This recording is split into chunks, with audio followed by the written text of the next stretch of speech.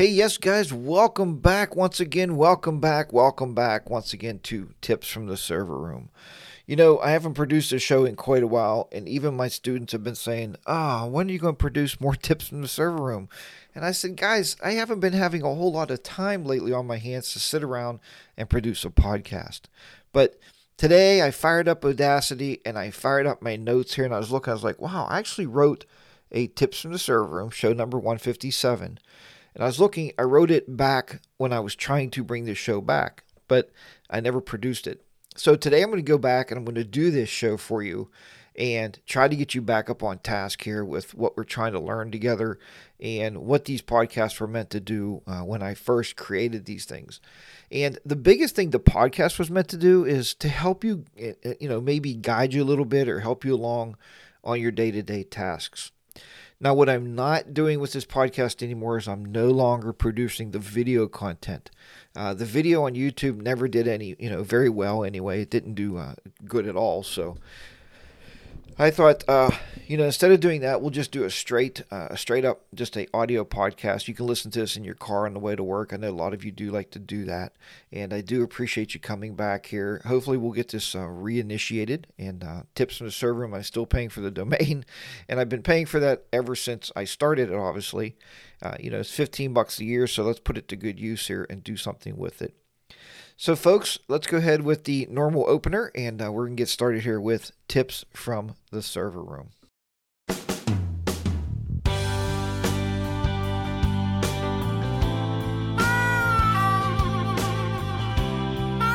Welcome to Tips from the Server Room. This podcast is designed for all you systems admins, network specialists, or the guys and gals out there in the office who handles it all. Sit back, relax, grab a beverage, and enjoy Tips from the Server Room.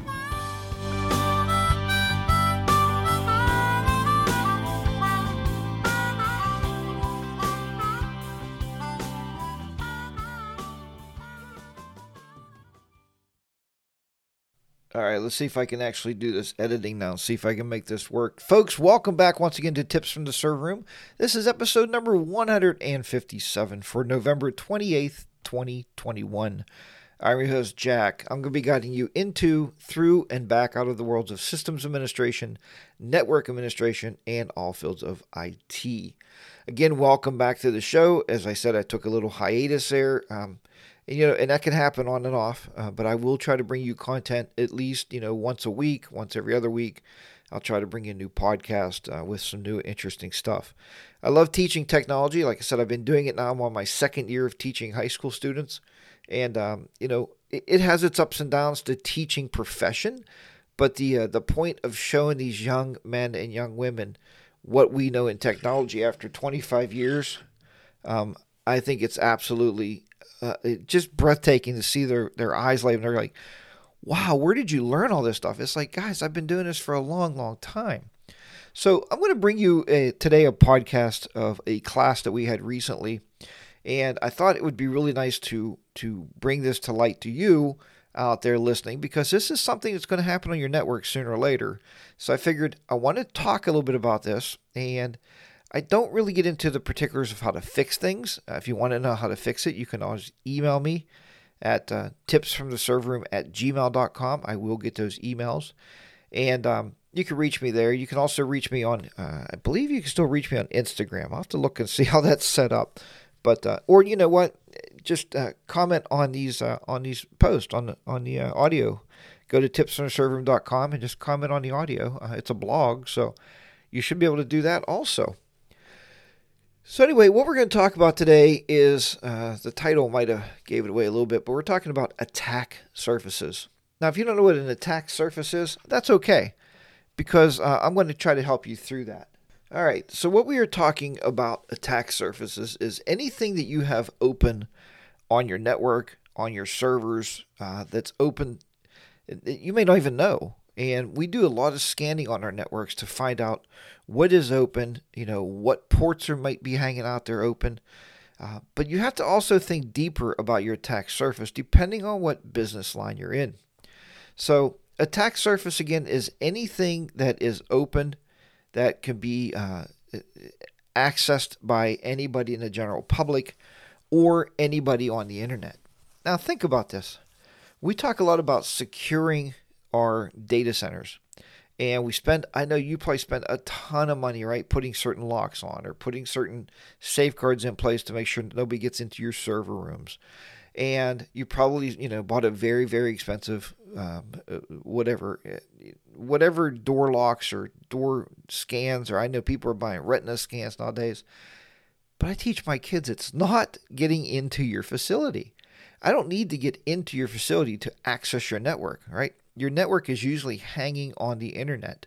And if it's on the internet, we have a very easy shot at being able to get in there and start playing around a little bit with your networks to see what we can get into and what we can get on. So the attack surface, again, can be any part of that.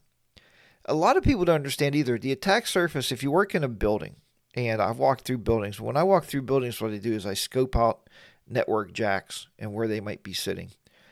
A lot of times when you take over an office, you may find that maybe you put in a front receptionist area, let's say, for maybe it's a new, I don't know. I do a lot of consulting work with doctors and dentists. So maybe it's a new reception area and it was an office space before, they didn't recognize it, but there is network jacks maybe out and they're accessible to the public. What you got to worry about is you got to make sure those network jacks aren't plugged into your switches.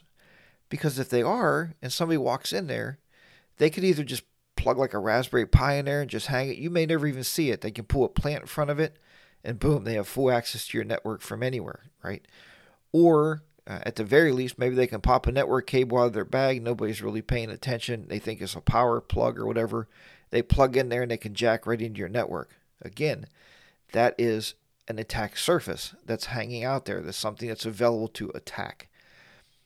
You want to make sure that all those network ports or jacks that's not being used are unplugged. And if not unplugged, at the very least, do this.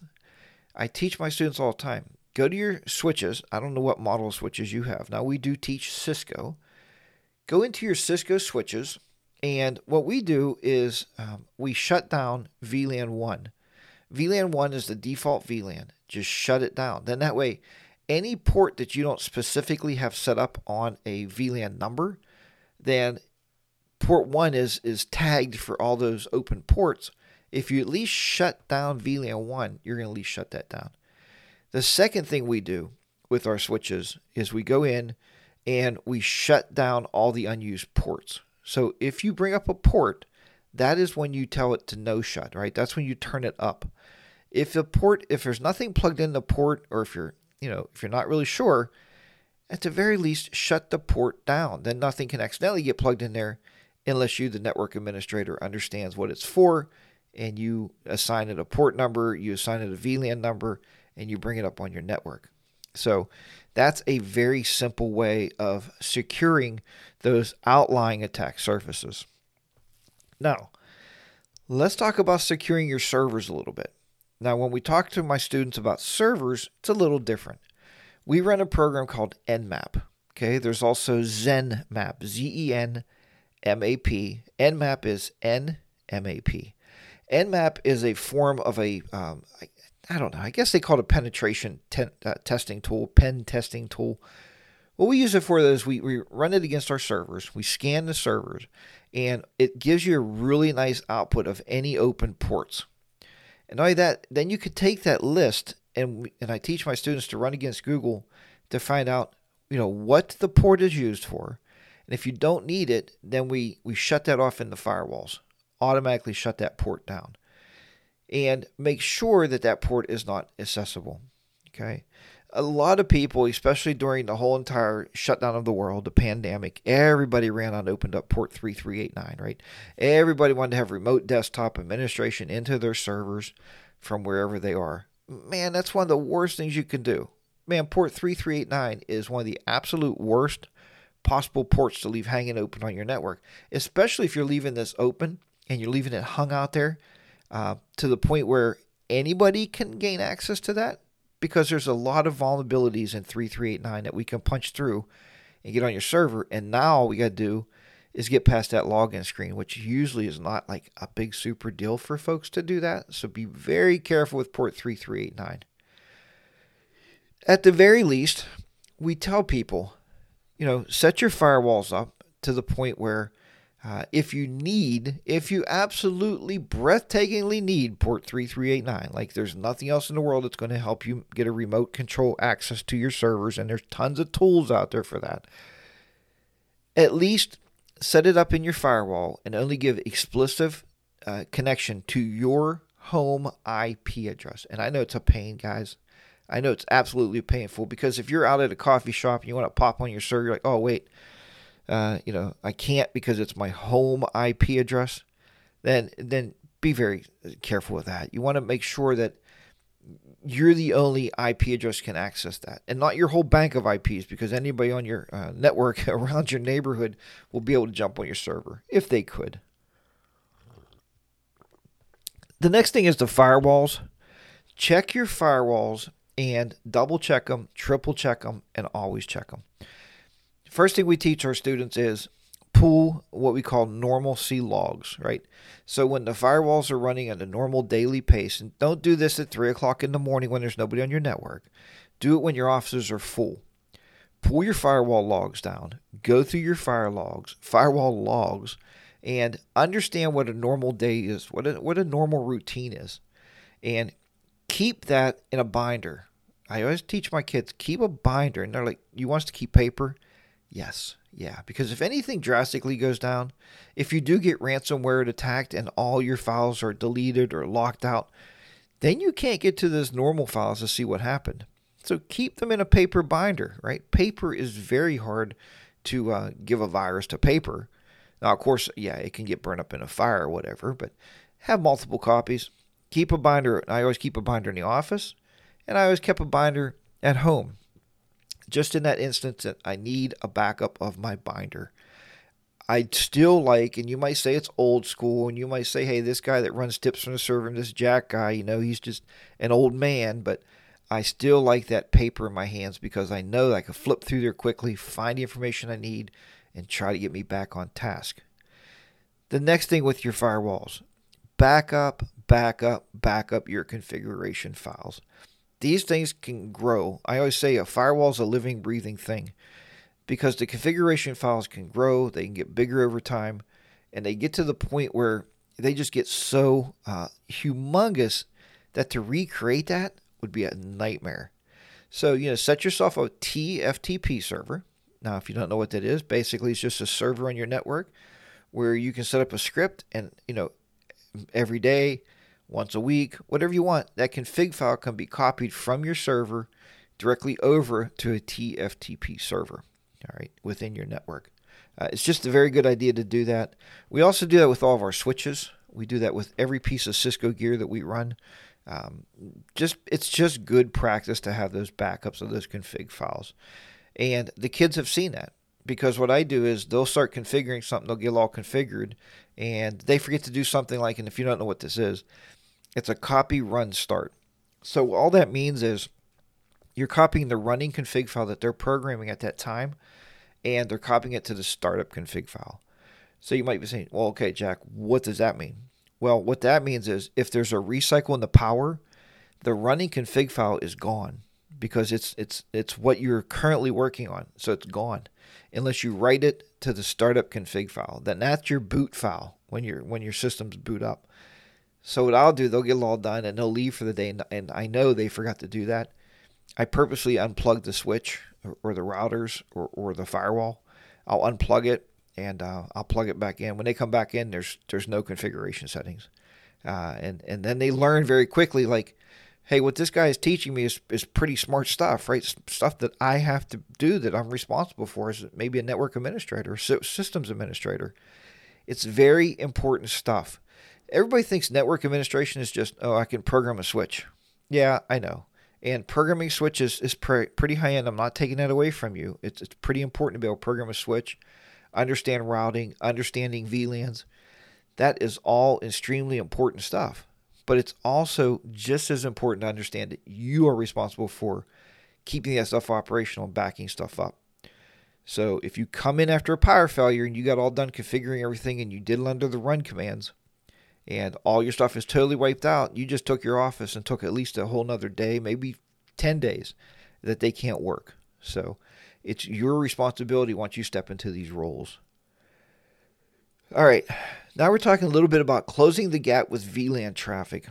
So VLANs, we know they are used to segregate our networks. They are used to speed up our networks because we use VLANs to, again, break up our networks, right, into multiple subnets. And moving VLAN traffic around and getting my students to understand VLANs has been, we usually spend like a month on and off about VLAN traffic. And they're to the point now we are, what are we now? About almost 18 weeks within the school year. And these students, even my new students, understand VLAN traffic. They can set VLANs up like on the fly. I'll give them a command sheet or something. I'll give them a scenario on paper and have them set a network up, and they can program these VLANs out and segregate a network out in no time at all. It also helps with all that noisy broadcast traffic across your network. If you run a flat network, it's going to be noisy. But VLANs also, people don't understand, is a part of our security measures. It lowers our attack surface. Remember the guy that sat in your lobby and plugged into your RJ45, your Keystone jack on the wall, and he had access to your whole network? Well, if that jack was on a VLAN, possibilities he couldn't have got to anything anyway if that VLAN wasn't crossing to your other subnets. So, and I'm sorry, some of this gets a little bit more in-depth here when I do these shows, a little bit more technical.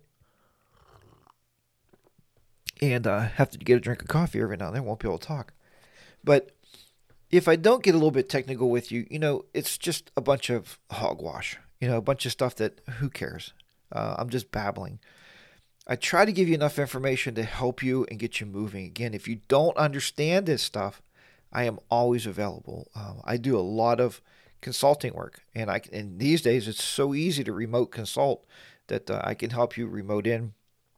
We can get you those, do not disclose documents and stuff. We can get those signed, the MDRs, NDRs. I'm sorry, do not disclose, do not release information to you, so your company will be happy. The rates are fairly decent, I think. So I'm always available out there to help you out.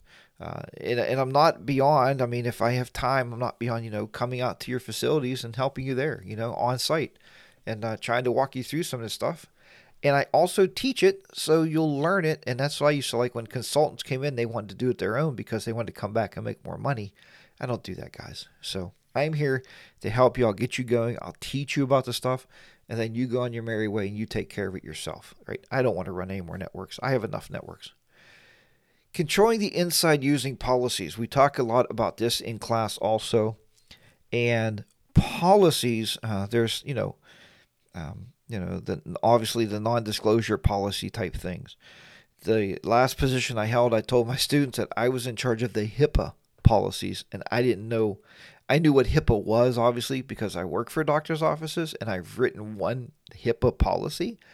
But the current position, or the last position I was working at, actually sent me to classes, and I became certified in HIPAA, so that way I can write the actual policies for the company, which I did, and I maintained the HIPAA policies.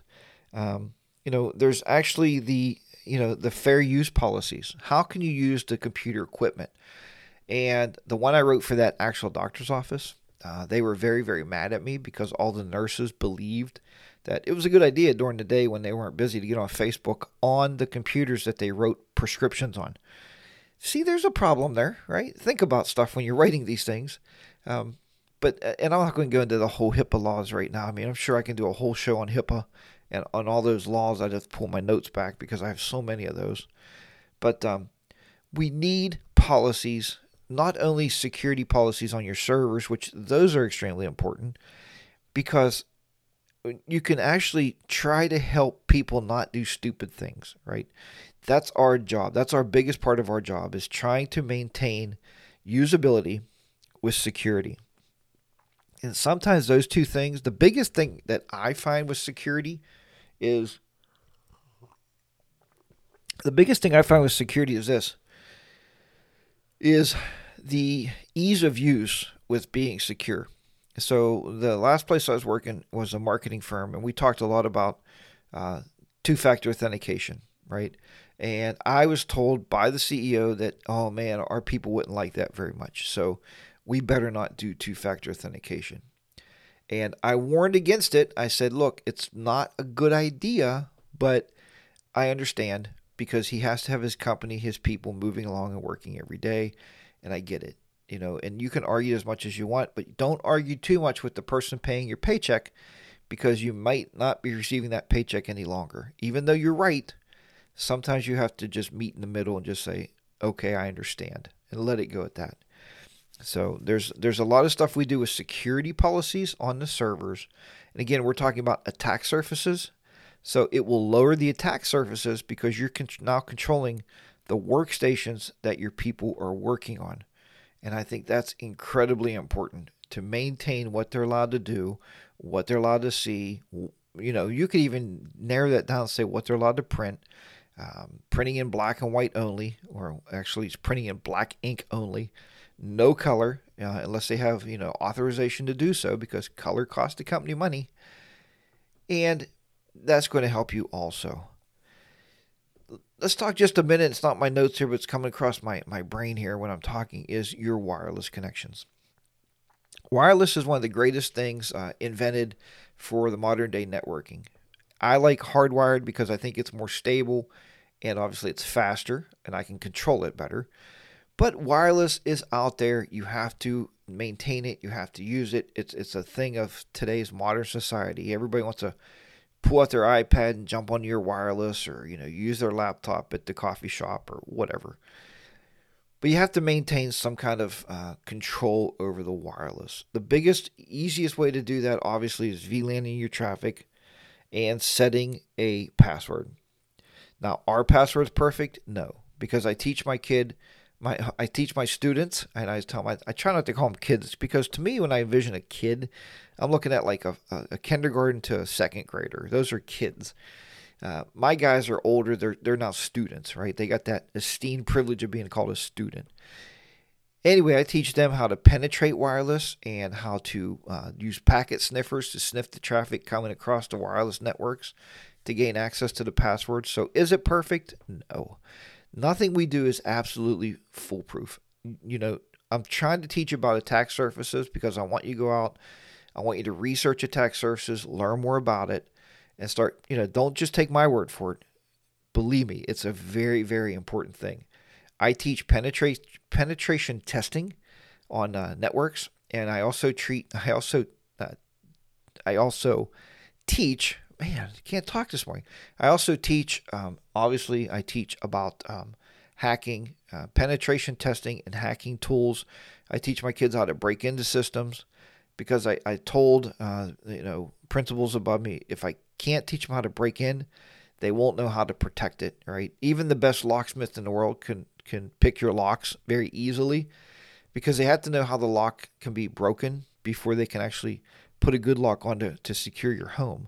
Same kind of theory on my part with my students. So wireless is not 100%. One thing you should do with your wireless is when you put your wireless, or when you're planning your wireless deployment, go outside your building with a laptop and see if you're getting a signal from that wireless unit. If you are, and if you can, move it further inside of the building. Just little things like that to make that signal outside the building just a little weaker and make it hard from somebody coming around your building at nighttime, firing up a laptop, and being able to use it.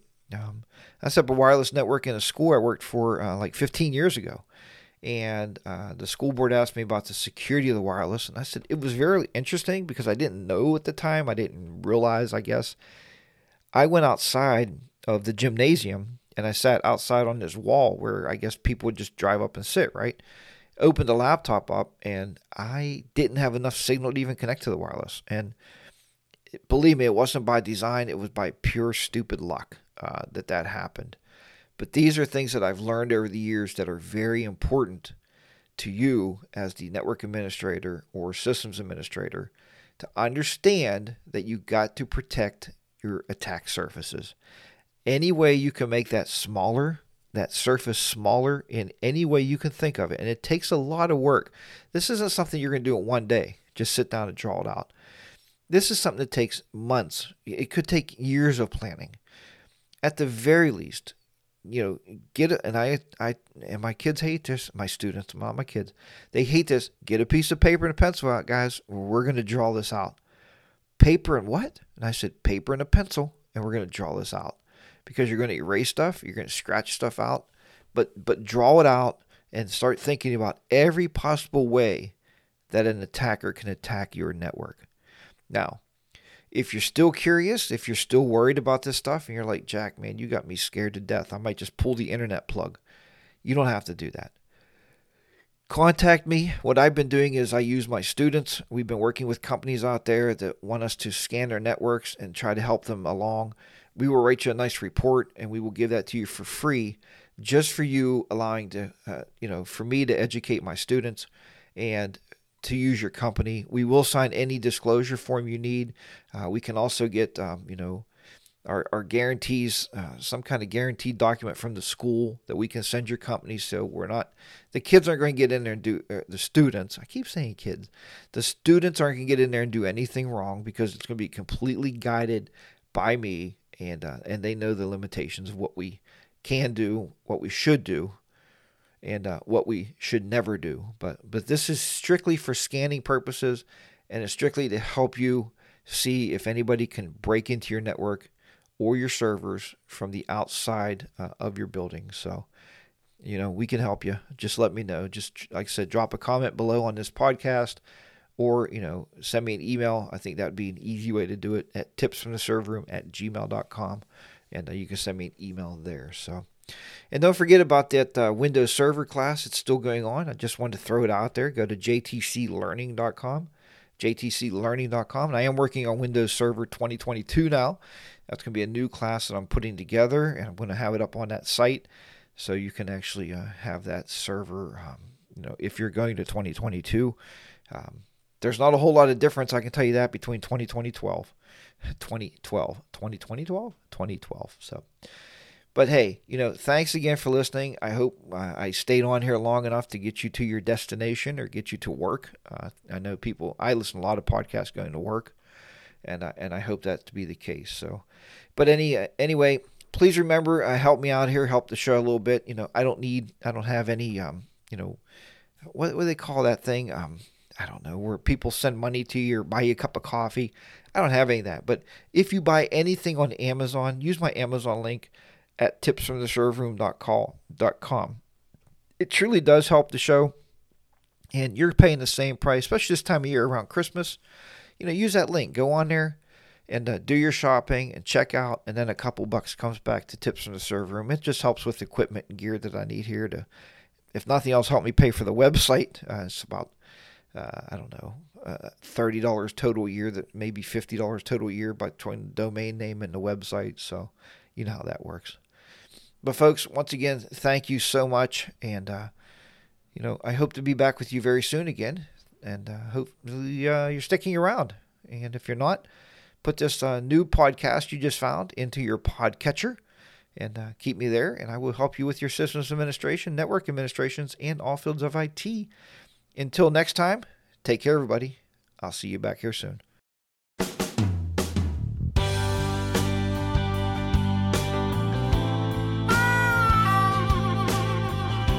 You just listened to Tips from the Server Room with your host, Jack. If you have any questions, please drop me a comment at tipsfromtheserverroom.com. Thanks again for tuning in and downloading the shows. Now sit back, relax, and listen to the remainder of the music. We'll see you next week on Tips from the Server Room. So long.